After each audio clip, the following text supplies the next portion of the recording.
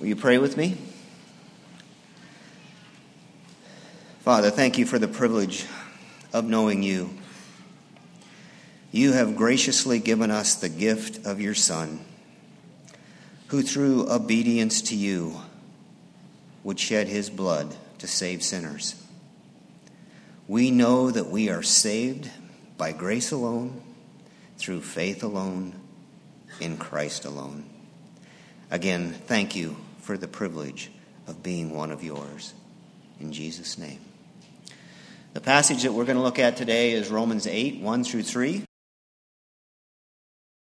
Communion time is that time in our service set aside to remember the price that was paid for our salvation.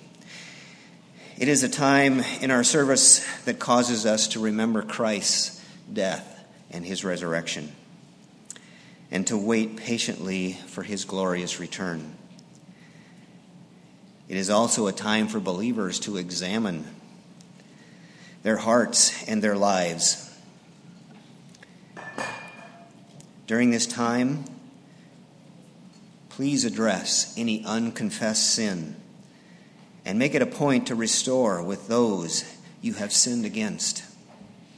By participating in communion, we are identifying with Christ's broken body and the blood he shed on the cross. Question: how often do you think about the words "in Christ"? Turn with me to Romans 8, verses 1 through 3.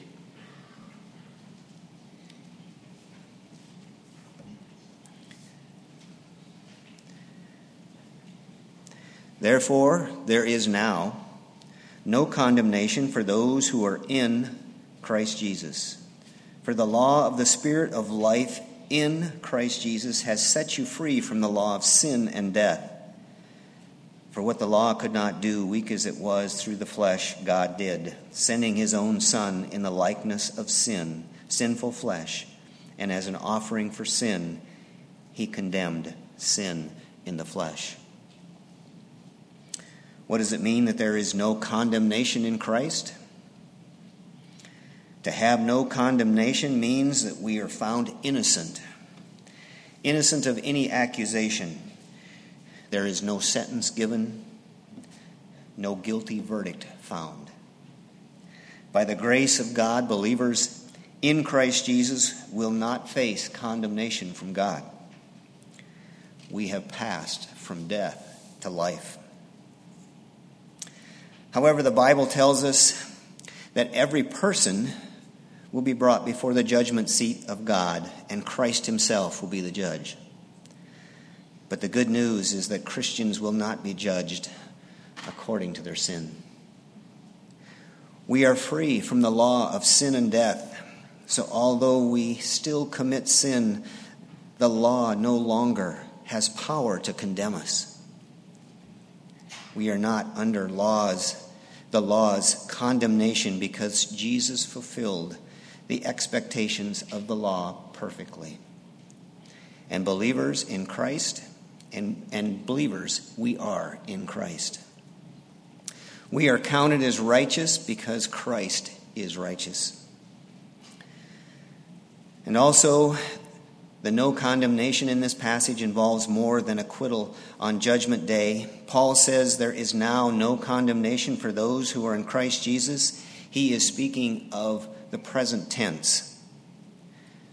One commentary says, no sin a believer can commit, past, present, or future, can be held against him, since the penalty was paid by Christ and his righteousness is imputed to the believer. Please notice the word therefore at the beginning of Romans 8:1. This refers us back to the previous passage in Romans 7.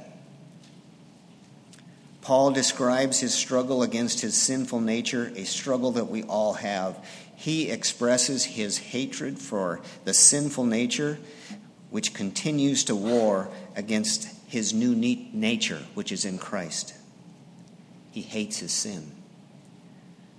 But he is also thankful because he has been set free from the slavery to sin. It is so important to note that Paul points out that genuine Christians, although they struggle, will not live according to the flesh.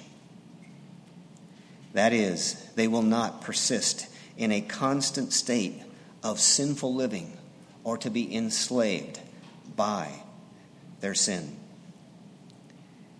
He now has the ability to do what is good because Christ has delivered him. So if you take anything out of this message, I hope you remember, as a believer, that you are free from the sin of law and death. Although you will continue to sin, the law no longer has the power to condemn you. We now have the joy of being counted as righteous because Christ is righteous. We are in Christ. As Christians, our justification is found in Christ alone, in his finished work on the cross, not in what we do or we don't do. We find comfort in the assurance that we have been adopted into God's own family, and we have been made heirs of God and heirs with Christ. So what makes all this possible? It is available through the blood of Christ. If you are not walking in Christ, you cannot make the claim that you are one of his. You are basically on your own to face God's condemnation and his wrath. Please do not leave Grace Bible Church today without talking to one of the elders or someone that you came with about the sinful nature that is in every man, including you, and your need for a Savior.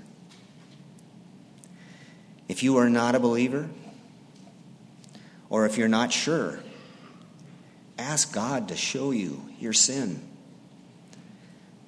Romans 10:9 and 10 says that if you confess with your mouth Jesus is Lord and believe in your heart that God raised him from the dead, you will be saved. For with the heart a person believes, resulting in righteousness, and with the mouth he confesses, resulting in salvation. If you are not in Christ Jesus, please let the bread and the juice pass you by.